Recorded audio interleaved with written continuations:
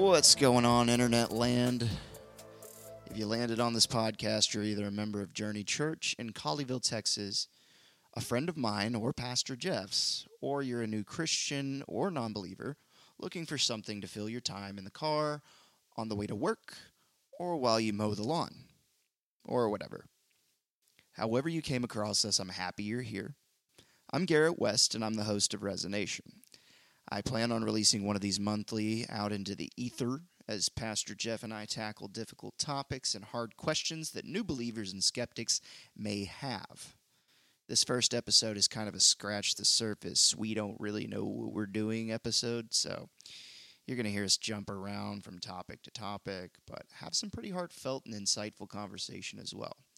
As we go further in this series, we will try to rein it in and dive a little deeper, but I'm excited for the process. I absolutely love talking with my pastor, and I just want to invite you guys into our world for a bit. Resonation Podcast, Episode 1. Commence. So, real quick, I just want to introduce myself. I'm Garrett West. I am a musician. I am a teacher. I am a member of Journey Church. Here with me is the pastor, the head pastor of Journey Church, Pastor Jeff Strickland. Go ahead and introduce yourself, Jeff. Hey, Garrett, man, it's good to be with you guys. I'm excited about this. As Garrett said, my name is Jeff Strickland. I'm the lead pastor here. I've been in ministry for 28 years this month, and nice. I'm excited to be a part of something like this. I think it should be a lot of fun. Yes, sir. So, real quick, Jeff, why don't you tell the people how you came to become a Christian? What brought you to Christ? Okay, yeah. I was born in the church. I tell people a lot of times that I was in the church 9 months before I was born. My grandfather was a pastor. I'm a third-generation minister. But when I turned 18 and I went to school at the University of Houston, I walked away from faith. I just wanted to do my own thing, and I kind of walked away from that and started playing in bars. I was playing a lot of different places, doing a lot of things like that. And then through a series of events, God opened my eyes to my need for Him and His love for me. And I came back to faith in 1993. Yeah, 1993, came back to faith and built a relationship, started my relationship back with the Lord where it needed to be, and then found myself in what God had called me to in ministry in 95. Very nice, very nice. I've got a lot of similarities with you on that. Being the fact that we both have musical backgrounds, I'm pretty much been singing since I could talk. And I got my start actually in the Southern Baptist Church that I grew up in. Just kind of singing hymns and stuff with the kids choir and just singing. Like we would do every now and again. We'll do a solo singing performance if you felt so called to do so. And when I was a kid, anytime I could get on a microphone and sing, I was all about it. Make it happen. So whether I believed in it or not. I got baptized when I was a kid. I want to say probably about 7 or 8 years old. But I didn't understand it. I came from roots where, very, blue collar redneck roots where you kind of just going to church is just what you did. Yeah. And, I would say that my family are definitely believers and they're practicing Christians, but there are times where it's like I didn't necessarily feel like I grew up that way. I was always at church, but, it was kind of iffy on whether or not we were devout. We did a lot of praying, and we still pray around the table, and it's just kind of like a cultural thing for us. So I kind of grew up not really understanding why we went to church. When I got baptized, I just wanted to get dunked in front of everybody. I thought it was cool. Chance to get wet at church? Chance to play in the swimming pool up there in the middle of the church. But, we did surround the good thing about our church when I was a kid is, it very much was a community. It was what a church is supposed to be. Yep. We were neighbors, we were friends, we were family, teachers, businessmen, firemen, the chief of Gainesville Fire. I grew up right next door to him. He was, still is a really good friend of my family's. We went to church with them. It was just everybody was very close-knit in that community. And then when we moved, my parents split up, and we moved across the state to, my mom moved me and my younger brother and my older brother to Houston. And she remarried, my dad remarried up here, and we kind of, that's when, the teenage years, you start to really get angsty and not understand why you have to go to church. Absolutely. And I feel like the time you really need that guidance. And I want to say that we didn't get the best guidance when it came to the church. Sure. We had some new church people in our lives, people that we didn't necessarily trust or understand. And while we had some significant relationships that stemmed from that church, there were also some significant things that took us away from a strong relationship with Christ. And when I wound up graduating after high school, I moved to New York and kind of just walked away from the faith. Wow. Just because I was, for the first time, seeing people and meeting people that weren't Christians. Because I grew up in the Bible Belt. I'd never experienced Jews. I'd never experienced Muslims. Oh, yeah. I'd never experienced Buddhists. I've never experienced anybody who wasn't a Southern Baptist or a Pentecostal person or a Church of Christ person. I never experienced anybody who didn't believe in Christ. And I had my beliefs challenged. And it was enough for me to say, you know what, I don't think I necessarily believe this. Mm-hmm. I held that belief probably up until, I call it the gospel of I don't know. I preached the gospel of I don't know up until probably a little over a year ago. Okay. When I became, or actually, I want to say it was a little bit before that, but I wasn't, going back to church or anything. It started for me when my daughter was born. And you being a father as well, when your kids are born, you start to, things just start to click as far as the idea of unconditional love that I never really understood before. And I kind of started to understand the love of God. Now, I didn't really fully get back into things until my wife's father, Mr. Brett Flory, who's a member of our congregation, started coming here. Mm-hmm. And we started coming with him sparingly. We came every now and again, but it wasn't an every Sunday thing. And then I think we started coming pretty consistently whenever, right around the time my grandfather passed away, a little over a year ago. Okay, that sounds about right in my head, yeah. And the reason for that being is the fact that he was one of the most godly men I ever knew. Never heard the man cuss. He was just a wonderful person to everybody he met. He was, in my opinion, the definition of what a true Christian should be. Yeah. So Christianity had always been skewed in my eyes, except for with that man. Yeah. So as I started to, find myself back in church, hearing the word with a new perspective, from the perspective of a father, I started to understand it more. I started to understand where my grandfather was coming from all those years. Oh, yeah, that makes total sense. So, yeah, I think when you start to see that idea of, you look at your daughter, and you'd move heaven and earth for your daughter. Absolutely. And I look at my kids, and now I'm a grandfather, which is just crazy because I'm not near old enough to be a grandfather.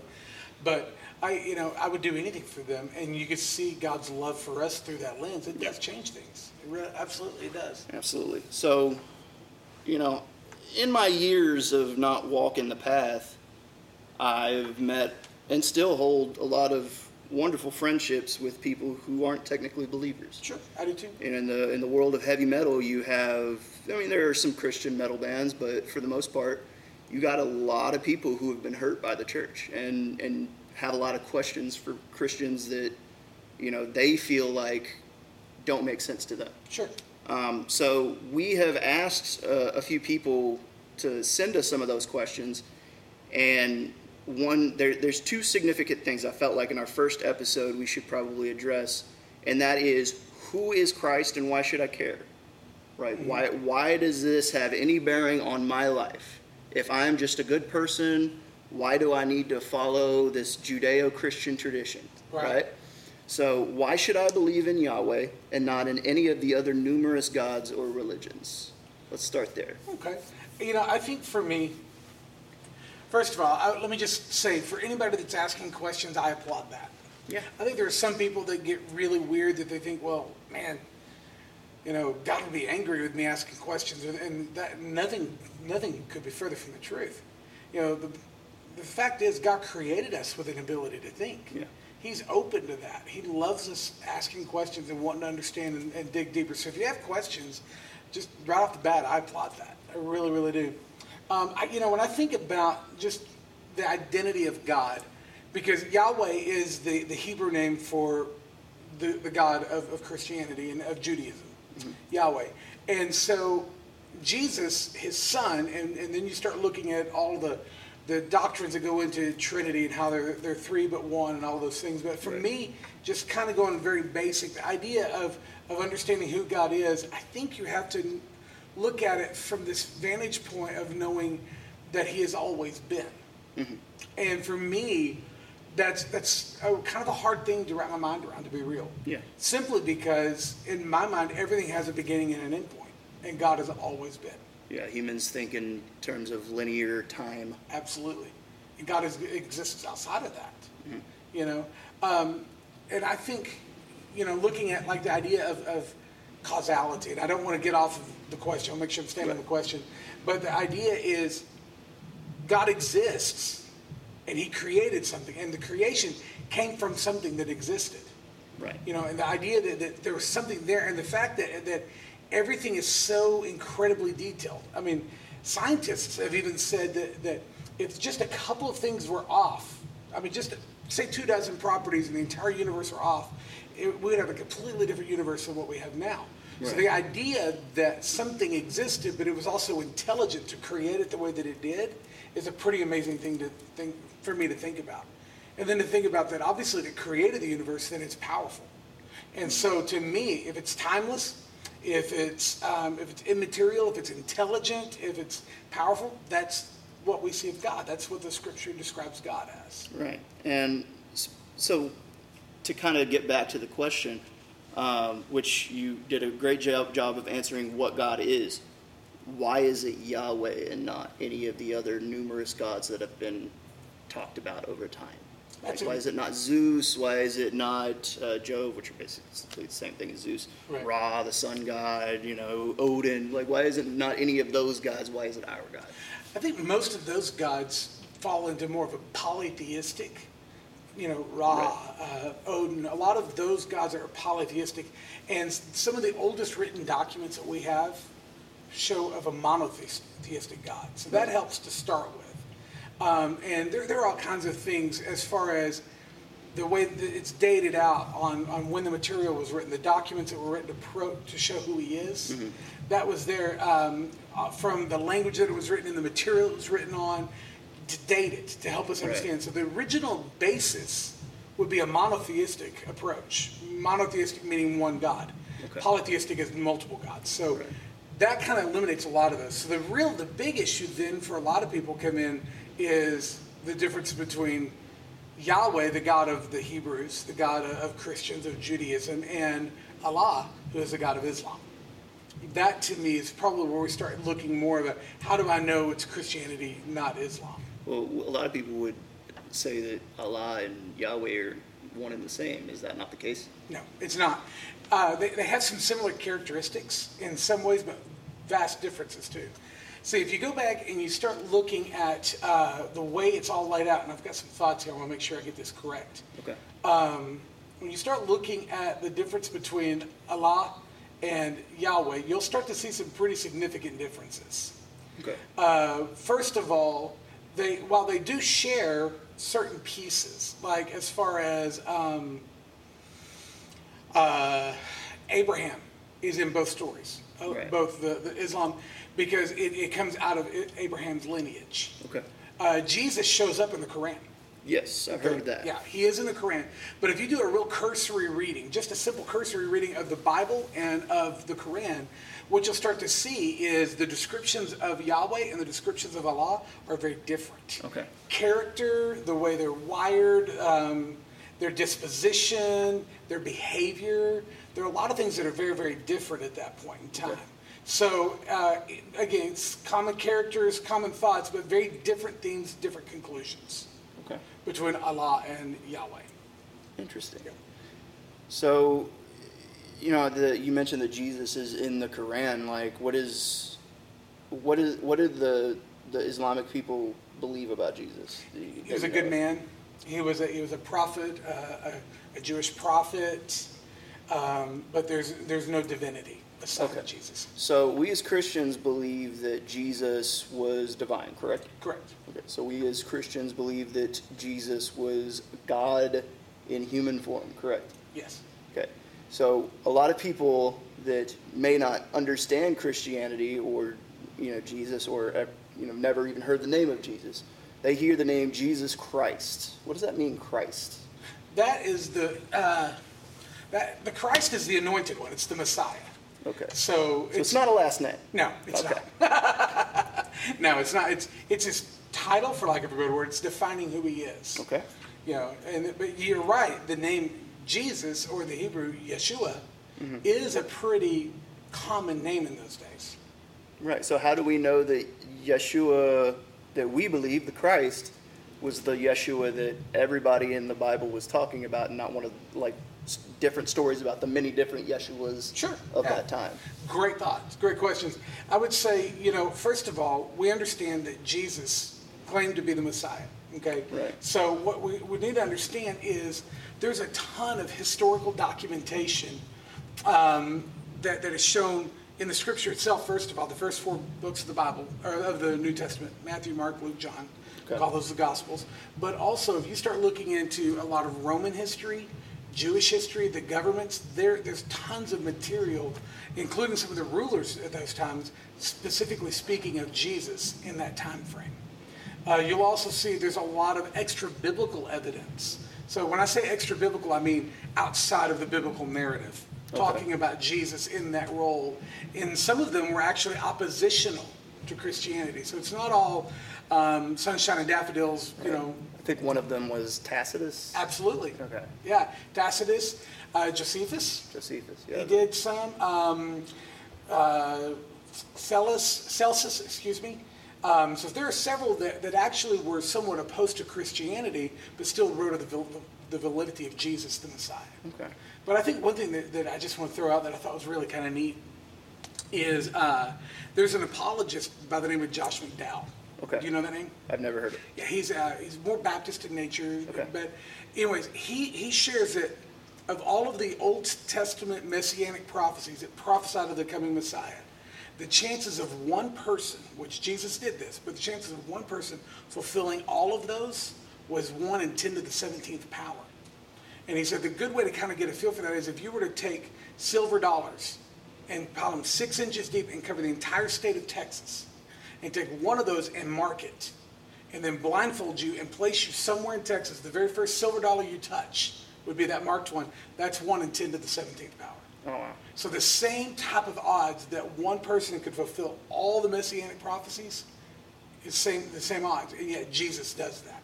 So on our historical pieces, on all of these different prophetic pieces, all come together to show that Jesus is the Messiah. So the Bible's the first hyperlinked text.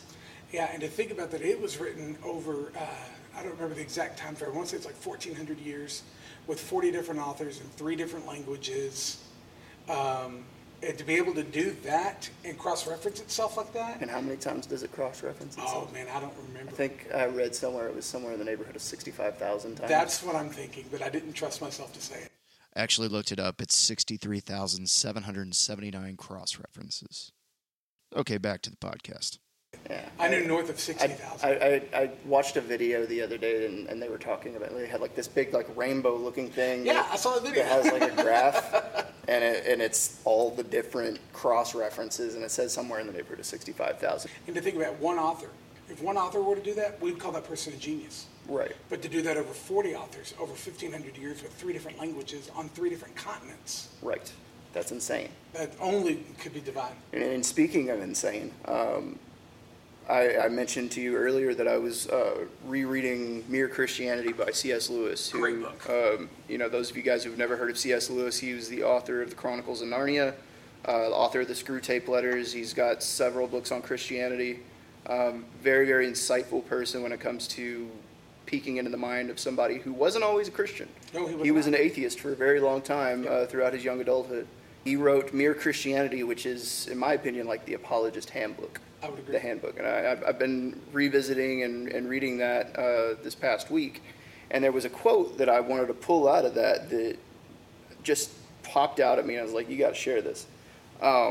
He says, toward the beginning of the book, when he's describing who Jesus Christ is, I am trying here to prevent anyone saying the really foolish thing that people often say about him. I'm ready to accept Jesus as a great moral teacher, but I don't accept his claim to be God. And I was that person for a little while.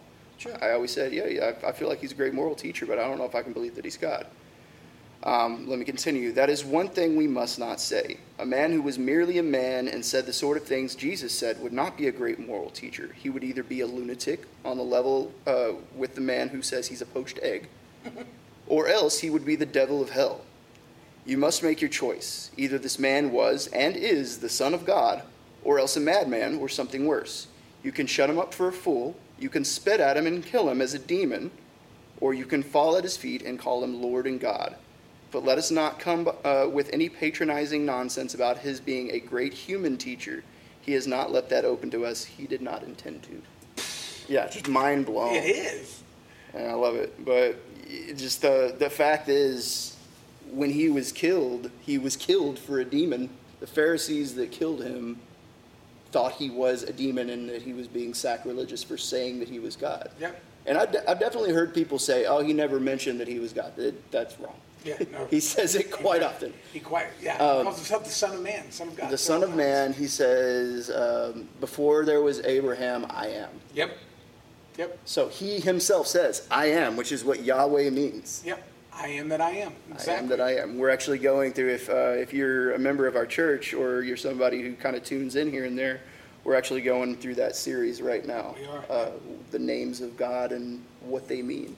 Yep. I kind of wanted to go into our next topic. So why should we believe this Christian story over any other Judeo-Christian story? I mean, we know that the Bible's cross-referenced more than any other book. Are there any moments where there are issues where one person's story doesn't quite line up with another person's story? Most of the contradictions, if you will, or discrepancies, if you will, are really between two propositions. And here's what I mean by that.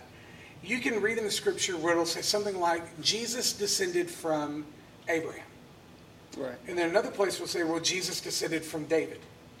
And so people say, well, there's a contradiction. Is it Abraham or David? Well, they're actually both true. Because the line goes from Abraham to David to Jesus, that whole genealogy. So I think you start to look at that. A contradiction to me is where you see kind of a proposition and its negation at the same time. You know what I mean? So it's always used at the same time in the same relationship. It's real important to understand what comes across as a discrepancy in the scripture is not understanding both sides of that coin. Okay. That's kind of where I would say, so some of the things that we see in the scripture where you'd be like, well, this says this says this, you have to try and understand the perspective of it coming about. For example, critics say that James contradicts Romans. Right. They'll say that, regarding the subject of justification, because James 4 will say Abraham was justified by faith alone, not by works. But then James also says that Abraham was justified by works and not exclusively by faith. Is that a contradiction? And I would say no, because Romans 4 does teach justification before God by faith alone. But then James teaches that he was justified by faith, or by works as a result of faith. So it's kind of an outflow piece. I think it's one of those things where you try and kind of start looking at it from the different positions and the different positions of the writers, instead of thinking that it's a true contradiction. Right. And, some people say, well, if you have that many people writing a story, what's to stop it from being contradictory? Like, it's not God that's physically writing the story, right? The Holy Spirit doesn't have a pen, is a quote I heard once. Yeah. That's the beauty, is he inspires man. And that's how it's got all the 65,000 plus cross-references, but he inspires men to write it. But he doesn't take away their personality. Right. He doesn't take away their vantage point. He operates inside of their gifts. And so you'll see, like when Jesus is on the cross, one of the gospel writers he said, I thirst. And then one gospel writer says that they dipped in I believe vinegar is what it was, offered it to him, he drank it, turned away from it. One says he turned away from it. One says it was offered. Well, it's just the different vantage points. If you put the whole story together, he was offered it, he took it, and he turned away. Okay. It's just different vantage points. So let's kind of steer it back towards how did he come to be the Messiah? What does that mean for us? He is the one that God has set apart to pay a price for the sin that we're born with. And he was set apart to minister to people and to do things that no human could do, but because that's the divine side. But the sacrifice he was going to make had to be the human side as well. Okay. So that's why you see the duality of he was both 100% God, 100% man. Now, it also mentions that he's a descendant of David. How does that factor in? That's part of the messianic prophecy would be that, because back when David was put on the throne in Israel, you read this like in 1st and 2nd Samuel, you'll see a lot in there.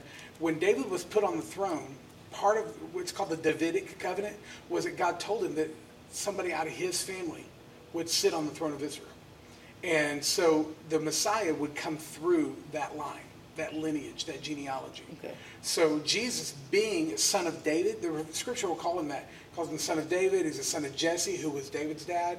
That's that very strong patriarchal type of culture that's important because that was one of the messianic prophecies that Jesus would come through that line. Okay. So Jesus comes from the line of David through which parent, Mary or Joseph? Joseph. Joseph. Okay, wasn't Joseph not his father? Right? No, it's that. I know. I'm totally throwing these questions out, like knowing full well what the answer is, but I just want to. Yeah. No, he was not his physical father, but he raised him. That's why the Christmas story is the census was called, and every man had to go back to his hometown. That's why he went to Bethlehem. And so Jesus was born in Bethlehem, which is another one of the messianic prophecies that the Messiah would be born in Bethlehem, even though he's from Nazareth. Okay. So you get the line of David. He's born in the city there of Bethlehem. So it's all of these different prophecies are all lining in, but it had to go there because Joseph was in the line of David. Okay. And wasn't Mary also part of the line of David at some point? You know, that sounds right to me, but I'm not 100%. So real quick, we're going to cut in again. Mary was from the lineage of David since she descended from David's son, Nathan. So the lineage of Joseph and the lineage of Mary match with the same names from Abraham to David. Little fun fact. Okay, back to the pod. I've definitely seen there's two different lineages in the Gospels. There's one that comes from Mary and there's one that comes from Joseph. And the one that comes from Joseph, I believe, is Matthew. Yeah, Matthew lines out the whole genealogy of Christ from basically Abraham. Okay, and I think Luke is a lot more in-depth on Mary and her life. Yes, yeah. Because it also talks about her relationship to John the Baptist's parents and Correct. how she spent isn't John the Baptist, who's his mom's name? Was it Elizabeth. Elizabeth. Yeah. Okay, so Mary and Elizabeth spent time together when they were both pregnant with John and Jesus. Correct. And John the Baptist's father was cursed with silence because he doubted. Yeah. And all that. It's a very interesting book, that Luke. I'm telling you. And you know what? Luke is actually known as one of the most detailed and one of the best biblical historians. Luke was a Greek doctor. Correct. So he wasn't even Jewish. Mm-mm. He was a Gentile. Yep. He was a physician, which a lot of his accounts come from a physician standpoint. Yep, a right? scientific standpoint. Scientific standpoint. But he was a student of Paul. Correct. And he traveled with Paul. He wrote the Right. book of Acts. Okay. And so he was with Paul and all those things. The neat thing about the Gospels is they all are targeting different audiences. Matthew was Jewish. He was targeting the Jews. Mark was very much to the Romans. That's why it's very short, succinct, just the facts. Yeah, I definitely remember that one being the shortest one I read. And Mark, bam, bam, bam, just details. Luke is very wordy, but he's writing to the Gentiles, trying to explain to them those things. John's a different creature in comparison to the other three Gospels. Right. But yeah. Yeah, I don't know if y'all can hear the subwoofers or anything from the next room. We got some people practicing the drums. Yeah, the band's about to be working for Sunday. That's awesome. Right. So if you read through a lot of those Gospels, Christ will actually talk about himself using Scripture from the prophecies. Yep. Yeah. And I always found that interesting as I read through all four Gospels. Those are and also talking about the consistency between the Gospels, you have 4 different people, 4 different perspectives, and almost all of them, he mentions the same prophecies throughout. Yeah. I always found that interesting. And he seemingly comes out of nowhere. He's this nobody guy, this nobody carpenter, which is not a very esteemed position in society, who comes out of nowhere, born of a virgin, that people at the time probably didn't think that Mary was a virgin. They probably thought of her as an adulteress. So, poor neighborhood. Nazareth was not an esteemed place in Israel. As a matter of fact, Scripture even says to the disciples, right, because I found the Messiah, he's from Nazareth, and he said, and the one disciple says, "What good thing can come from Nazareth?" Yeah. Yeah. So not a good area at all. So not a good area. Comes from an unwed mother, and starts going around preaching this new doctrine that people have never heard, and going around telling people he's God. Yep.